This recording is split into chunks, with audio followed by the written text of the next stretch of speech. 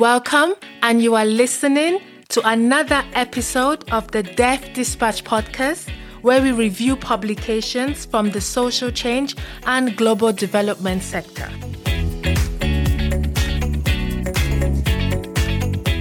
On this episode, we are very excited to introduce you to the 2020 World Youth Report.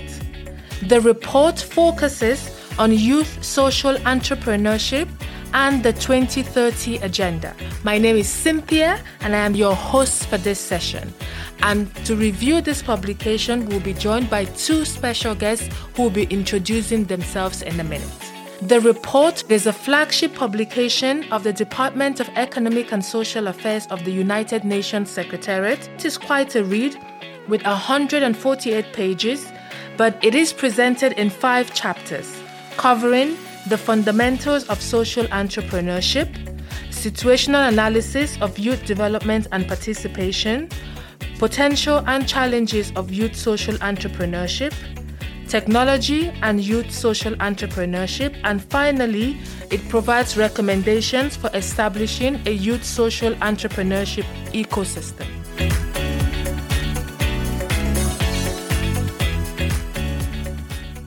First of all, I have to welcome both of you, and I'd like to say thank you to both of you for agreeing to participate in this episode of the Deaf Dispatch podcast. On this episode, we are looking to review the 2020 World Youth Report, which focuses on youth social entrepreneurship and the 2030 agenda. This report that we're reviewing today is a flagship publication of the United Nations Department for Economic and Social Affairs, and the report itself is prepared by the Division for Inclusive Social Development. For our review of this report, we have two guests with us today, Violet from Rwanda and Emmanuel from Ghana, and I'll allow them to introduce themselves. So Violet, we'll go with you first. Hi, my name is Violet Ouamutara, and I'm the Regional Advisor and Country Director for Digital Opportunity Trust. We're headquartered in Ottawa, Canada, with offices in Africa and the Middle East. Basically, Digital Opportunity Trust is a youth-led movement of young, daring, social innovators who have tools, knowledge, and networks to create opportunities and transform their communities. We basically support the young people to become innovators and leaders who create and apply digital solutions that have positive impact in their communities. Thank you very much. Good afternoon from Ghana. My name is Emmanuel Ambetefe. I am the Executive Director for Youth Advocates Ghana and also the convener for the African Youth SDG Summit.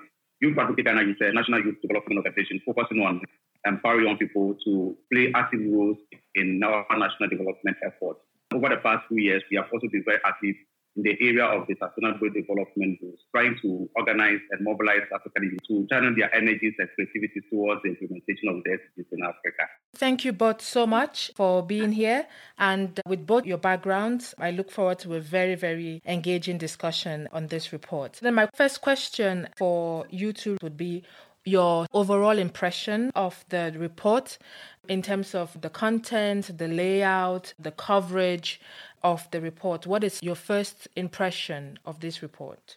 For me, I think it was perfect timing for the report. I think now more than ever, the need and the presence of the social entrepreneurs has been felt, especially now with the COVID pandemic, and especially how it's affecting the most vulnerable, and also how it's amplifying the youth employment challenge. So I thought the book came right on time, and it's also very exciting to see how the young social entrepreneurs are at the forefront tackling the COVID challenge in their communities with numerous grassroots initiatives and social enterprises. I love the layout, the subject matter, and very rich insight. Right. I totally agree with my colleague. I think that the report is an interesting report highlighting the emerging issue around social entrepreneurship, vis-a-vis the sustainable development goals, which is now a global agenda for every nation. So for me, I think that from the layout, the content, and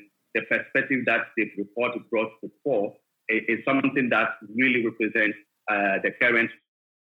I agree totally with both of you about the timeliness of the report, as well as the coverage of the report. And I think one of my favorite things is in chapter 2, there's a lot of comparative statistics in that chapter comparing youth unemployment and youth NEET, which is not in education, employment or training, comparing those statistics against other elements like inequality, against elements like peace or the World Bank's ease of doing business. I find that chapter quite interesting, looking at that comparison and the trends between these two elements. I'd like us to switch gears and talk about the purpose of this report, which in the report, it says it wants to add to the existing knowledge of social entrepreneurship as a vehicle for youth development and the 2030 SDGs. My question to you both would be, if you look at that purpose or that objective of this report, do you think that that has come across in the report in terms of the content of the report? And if so,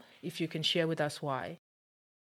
I think the report is really excellent. It's detailed and it's informative. I loved the systems thinking approach to youth social entrepreneurship and how it can both support youth development and help accelerate the implementation of the SDGs. I really liked the in-depth genesis and the thesis on the ongoing debate about social entrepreneurship. Also, the SWOT analysis, very important how social entrepreneurship is going to contribute to the 2030 agenda, but also to the whole youth development element.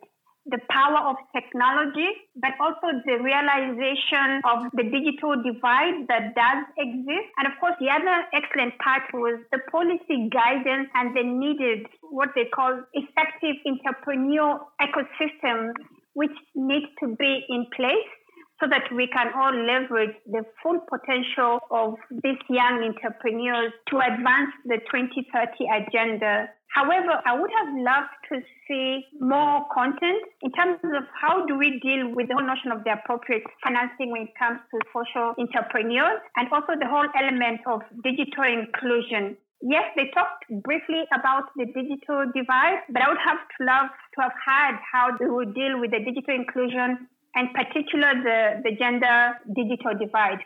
They talked about the fourth industrial revolution. However, the big challenge is that we are all not on the same trajectory where the new technologies are concerned.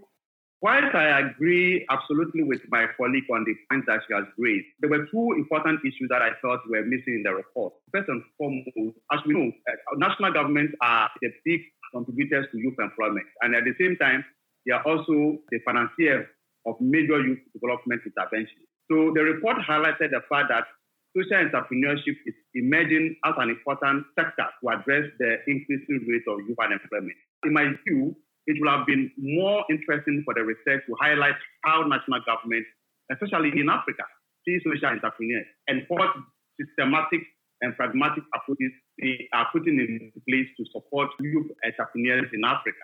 I will say for a fact that there are some attempts at a governmental level to leverage on social entrepreneurship. For example, in Ghana, the government has set up what we call a Ministry for Special Development Initiative. And then one of the mandates of that ministry is focusing on supporting social entrepreneurs.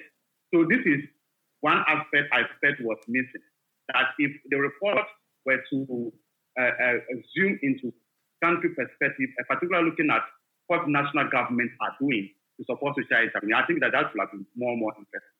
The second thing that I also feel missing, and Violet mentioned that already, is the issue about financing or funding social entrepreneurs. Indeed, the report alluded to the fact that the biggest challenges facing social entrepreneurs was funding to either scale up their businesses or to improve upon the kind of innovations that they are coming up with. What is not clear is that who are the big financiers of social entrepreneurs around the world, and particularly in Africa? What is the current funding gap? And are we getting funding from government or from private corporations? Where are we getting this type of funding from? This is my view. Two things I saw that even though the report touched a bit on it, it was not too clear to what extent our national government has contributed to the social entrepreneurs and what kind of funding or what are the gaps and what are the opportunities for social entrepreneurs to tap into the funding system in Africa.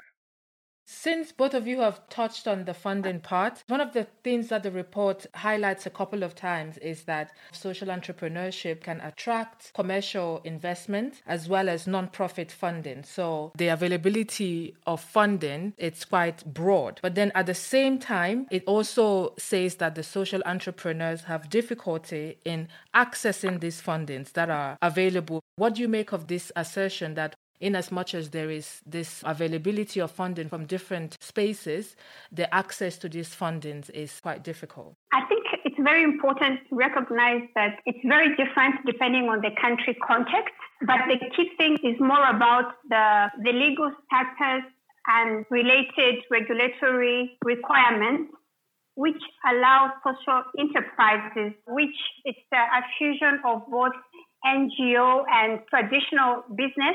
So that whole nature of its hybrid allows it to tap into both the funds for NGOs and also the commercial investments. However, we continue to see that the young social entrepreneurs, especially in their early stages, they are really struggling to convince the funders and the investors to back their businesses. I think we have about two solutions.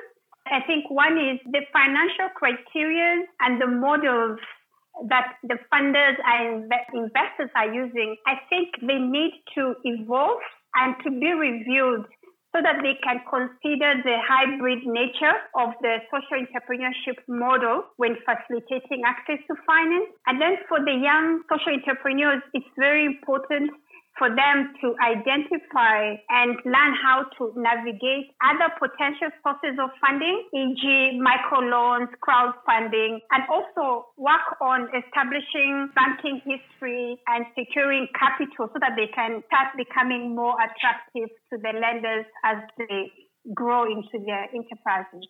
Another important source of funding that we don't have to overlook is the issue of national funding. As I said in my previous submission, our national government are the largest financial contributors to our development efforts. And invariably, they have the capacity to be able to lend as much money to social entrepreneurs, especially young social entrepreneurs. What, in my view and in my experience when working with the young people I've come across is that very often these funding that are available are very, very small. For instance, you are looking at an amount of less than $5,000 to a social enterprise.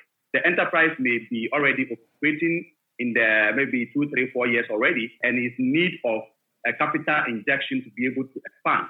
But very often, it's very difficult to be able to attract commercial funding either from banks or from private lenders. Despite the availability or the interest of many social entrepreneurs to expand their business, very often they do not have the guarantees to be able to access credit facilities from the bank. This is really one of the biggest challenges. A solution to that problem will be for us to leverage on government ability to raise capital to finance our development.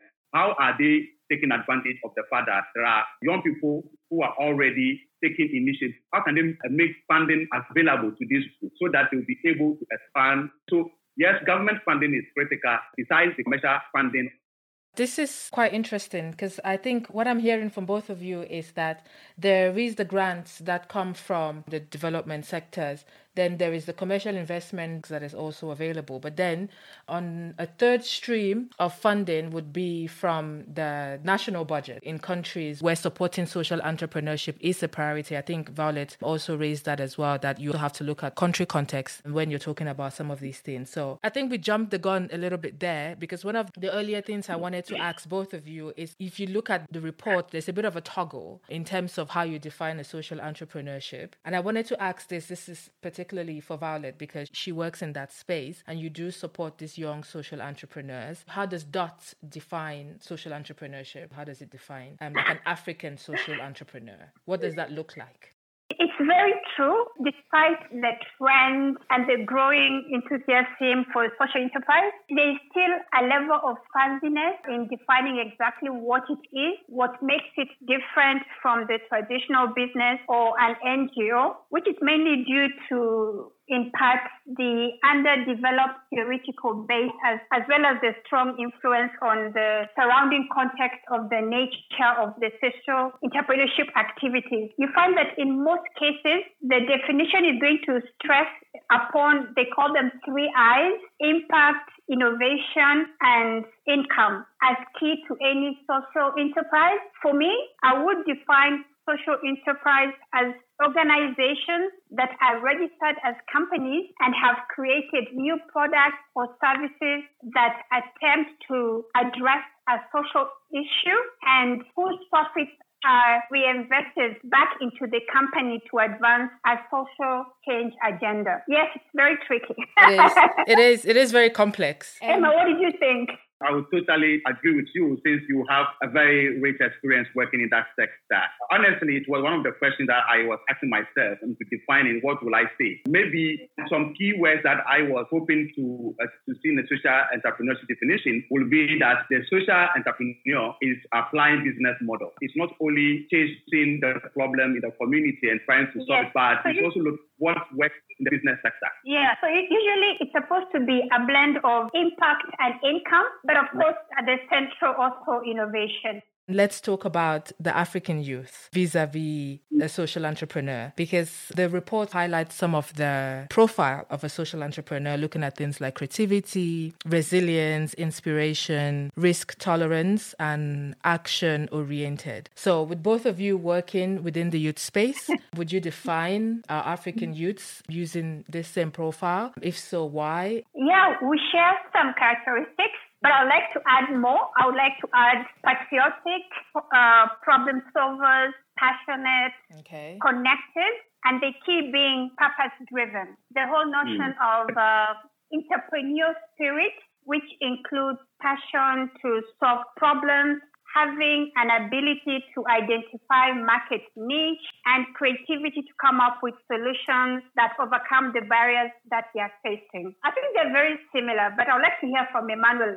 Well, I think that one of the most important observations working with the youth is the notable depth of energy, innovation, creativity among the youth. Their resourcefulness and dynamism to drive their passion forward is something undeniable. And whilst I agree with the adjectives used in the report, I think that we should not forget about the fact that African youth are already resourceful in all its forms. If they aren't resourceful, they will not be in any way driving the kind of change that we are already seeing, or even in the first place taking an initiative. So that kind of resourcefulness must be acknowledged, and I think that is really important.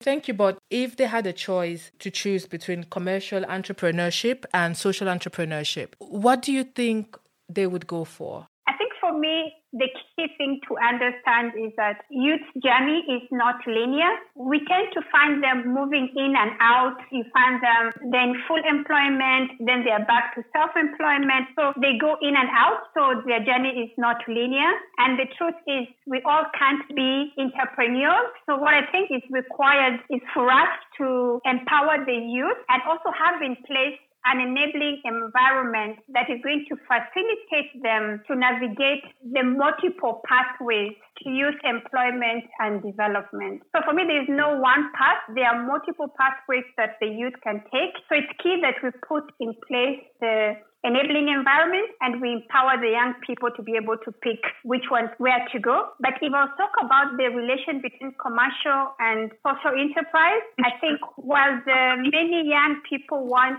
to earn income, I think the overwhelming majority, they would choose social entrepreneurship because it's addressing a social or an environmental concern for their community. But for me, there is no one path. The report is factual on the that majority of social entrepreneurs operate in the informal sector. Whereas that is true, we must understand what accounts for this. And I think from the report, it was clear that some regulatory frameworks will limit the ability of social entrepreneurs to transform their business operation into the formal sector. And doing so will take quite a lot of time and effort to formalize the business, get it registered, and get your product into the market, and get your product highly accepted in the big shops or the commercial places. So those are key elements that will allow social entrepreneurs to formalize their business. If you do not have a legal framework that is supportive of this type of journey for young people, you will have many people operating in the informal sector. So issues about tax, for instance, is a problem. You are a startup, you just started operating within 1 or 2 years, and the government is after you, chasing to collect taxes from you. These things make it really impossible to really build up your business, to formalize the structures and to make them work within the formal structure. So I think that, yes, there are opportunities. If we are able to overcome some of these structural and administrative bottlenecks, I think that we will have many social entrepreneurs fitting into the category of a formal structure. That would be my opinion on it. Yeah, I also do agree with Emmanuel.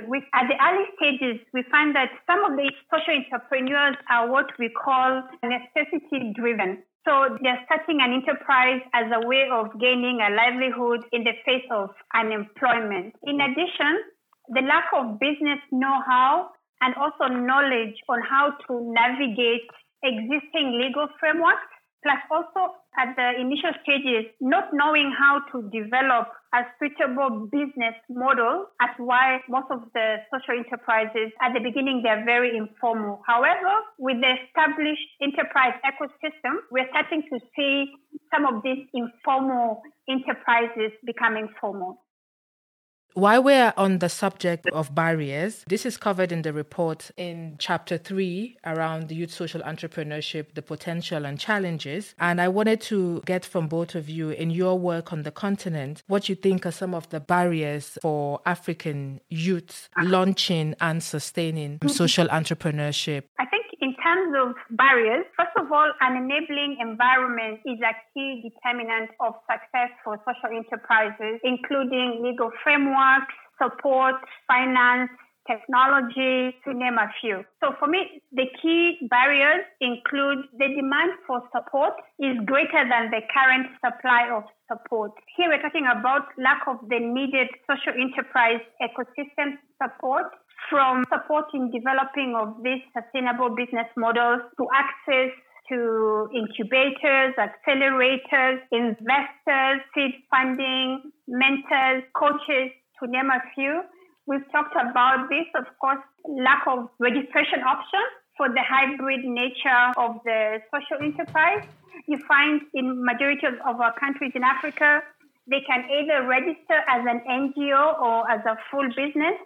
Of course, there's the issue of financing gap and appropriate financing. And also, again, the other big challenge is that of digital divide. And especially with young women whose low levels of digital technology access prevents them from fully embracing the digital revolution to propel their enterprises forward. So for me, those are the four things: digital divide, finances, lack of registration options, and the support ecosystem. If I'm to add to what Violet mentioned, I would say that places for mentorship and capacity building are also critical for the youth in order to further build and develop post-academic competencies in order to prepare them for the job market or whatever venture they would like to pursue. So it is important that we have spaces that people can easily access to get support, to get training, to develop their skills further. Another thing that I think we probably may be overlooking has to do with the fact that despite the desire of the youth to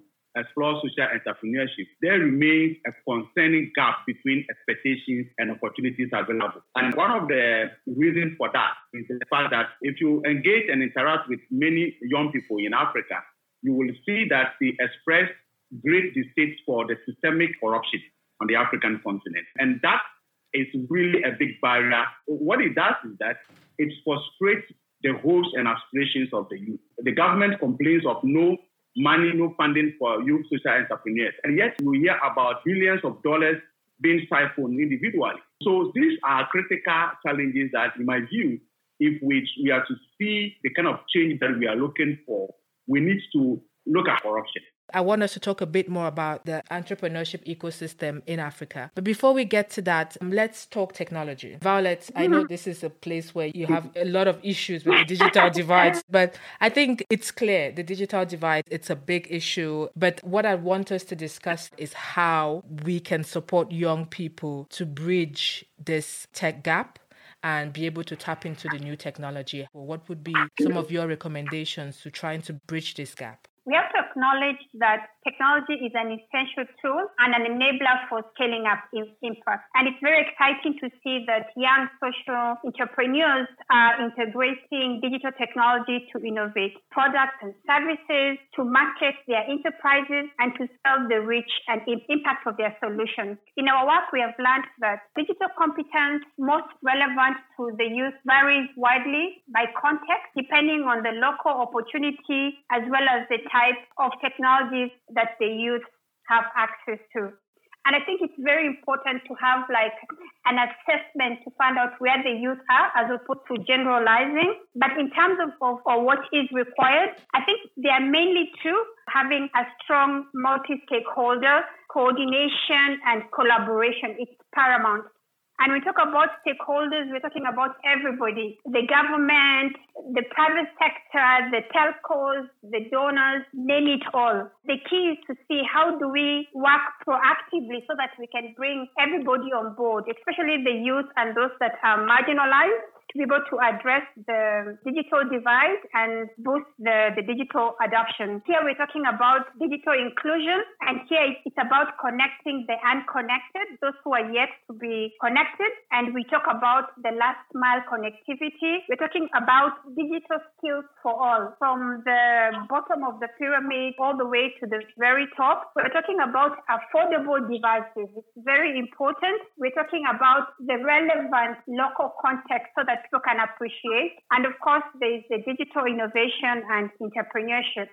The young people have to play a paramount role because they're the early adopters and they truly understand the new trends. For us, at DOT, we have what we call digital skills at scale model, where we are positioning the youth, the digital ambassadors, the digital champions as leaders of community and digital transformation in order to support employment and economic growth. No, absolutely. I know it's a topic you're very passionate about, and yes, you've done it justice. Emmanuel, would you like to come in here? Just to ask you that in addition to what Wallace said, we also need to look at the cost of internet access and prohibiting internet regulations in some countries normally restrict access to information, and at the same time curtails innovation and dialogue among young people. Especially in the area of COVID-19, we want everybody to be connected. That is critical.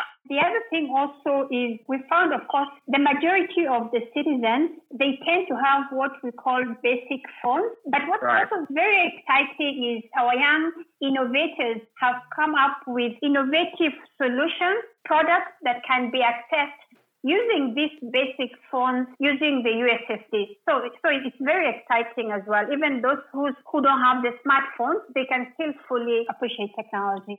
Right. Excellent. Let's talk a little bit about the youth entrepreneurship ecosystem in Africa. Is there one? And if there is, what does it look like right now? Again, it's always very tricky to generalize because countries are different because of the country context. But again, it's very exciting in the continent. We're very active and we're seeing a growing youth entrepreneur ecosystem, and also there's an emerging entrepreneur support organization, which is very exciting. I think that will help us to fast track in terms of our entrepreneurship ecosystem. It's also very exciting that some of the businesses, majority of them, they are in the market early stages. And again, we're seeing that some of them are already having an impact on job creation, which underscores that entrepreneurship can really play a major role in economic development. When you look at some of the researchers, they talk about having no clear path or structure for entrepreneurs to access resources from these support entities, because they tend to say that many support organizations tend to have the same services, but they brand them different. And I think one of the key challenges we have is we don't have one universal definition in terms of what does an accelerator mean, or what does it have to do, what does an incubator do. And I think those can help to avoid having duplication, but also while we see a significant resources available for entrepreneurs at the startup and the market entry level, we see some challenges or lack of programs at the latter stages, which in a way is going to hinder business growth and potential to the later stages of our businesses. In my view, Violet is right, but I would like to say that it's loosely structured in the sense that interactions and exchanges across countries, and I'm speaking in terms of cross-border interactions and cross-border exchange of information and collaboration. This is evident in part due to governance and limited opportunities for exchange programs, bilateral youth events or programs within African countries. And one of the reasons also is that most often our national government will enter into bilateral agreements without looking at how can they foster that kind of exchange. So you will see that even though a lot of things are happening, that kind of interaction and engagement, information sharing, yes, I agree that things are happening on the continent. But like I said, it is very, very loosely structured. The good news, however, for us is the fact that the launch of the African Continental Free Trade Program will be a game changer if it is fully and adequately implemented. What this means is that for young people in Africa, they now have the opportunity to trade among themselves. They now have the opportunity to exchange information, to exchange trade opportunities, and to collaborate on joint ventures. So these are some emerging opportunities that despite the unstructured form of engagement or ecosystem that we already have, if we leverage on the current African Union's program, it will really, really be a game changer, so to say. I think also we have a very exciting initiative which is known as the Youth Connect Africa. I don't know whether you've had it in your country as well, where those issues of collaboration, coordinating, but also supporting these young entrepreneurs, providing them different skills, financing, networks, and all that stuff. So I think this initiative is also going to play a huge role in terms of the growth of the young entrepreneurs. The Youth Connect Africa. Thank you both for that, because then what I'm hearing is the ecosystem is unstructured, but the African Continental Free Trade Agreement provides a possibility to sort of provide space for increased coordination and cooperation of young people, regardless of which country they are based in. And also from you, Violet, there is a need for more research into this space to sort of define some of the elements that come with entrepreneurship and social entrepreneurship, like incubators and accelerators. And I think that point is worth taking. For the youth to reach that level, I think the Youth Connect Africa is going to support them to reach them to the level where they can fully engage and benefit from the Continental Free Trade.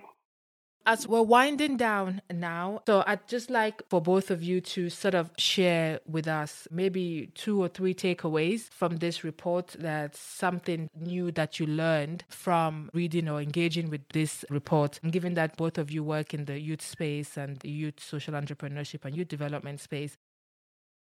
I don't think I would say new, but for me, it's the re-emphasize, so to speak, the importance of the young social entrepreneurs requiring a broad system of support, the emphasis on the enabling environment, especially the legal framework for each country and how it's affecting the advancement of the social entrepreneurs, the resilience, which mainly referring to the social entrepreneurs' ability to attract funds, market their products, their ability to overcome the barriers and the challenges. And for me, very important, again, it's the key part, which is technology. The importance of using technology to allow them to innovate for their products and services and to scale the reach of their impact and their solutions. I think that not so much new, but just the re-emphasis of what we already knew. And I think it's very important to keep talking about it. What they did very well is the in-depth analysis, for me, which was very, very exciting. And the whole genesis of how it began, the different debates, I think I loved that a lot. And of course, the concluding paragraph, which is the recommendation in terms of policy formulation and the enabling environment that will allow this young social entrepreneur to excel as an alternative pathway to youth employment and youth development. The 3 main takeaways from the report will be that, by and large, you recognize the merits of social entrepreneurship and potential for making a living from employment focused on social development. Young people see social entrepreneurship as a way to create a job for themselves. The second thing that I also took from the report is the fact that young people are key beneficiaries of the 2030 agenda, but they are also actively engaged in the processes that support the implementation of sustainable development and its related targets. So the importance of the youth contribution to achieving sustainable development is acknowledged within the international development community, and therefore the failure of our decision makers to meaningfully engage young people and address the challenges they face can jeopardize efforts to achieve their aims. The last thing that I took from the report is that if youth social entrepreneurship is to realize its full potential and contribute optimally to the achievement of the SDG, it must be integrated into national development strategies and policies. For these national strategies and policies to be cohesive and mutually reinforcing, they need to be developed collaboratively by diverse groups of stakeholders, including young people themselves. So these are my key takeaways from the report. Thank you very much. I would like to add, and I'm very excited that Emmanuel has mentioned it. We talk about nothing for youth without the youth. So it's very important that African youth voices matter, and very important as well their meaningful engagement. When we talk about the youth voices, it's very important that the young social entrepreneurs' voices, which also represent that of their communities, need to be heard. They have to be at the decision-making table. We need to re-emphasize that youth have to be at the decision-making table, because it has been evident that agenda will need to involve these young social entrepreneurs for it to be achieved. So for any decisions that are being made, be it locally, national, or globally, the youth have to be at the front and center.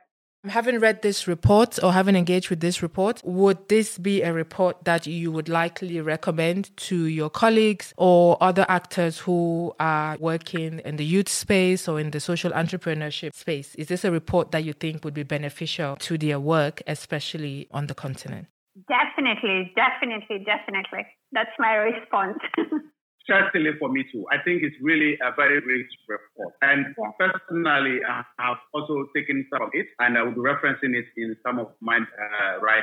Good to know. So what about young people? Do you think this is a report that young people themselves should be able to engage with? Oh, yeah.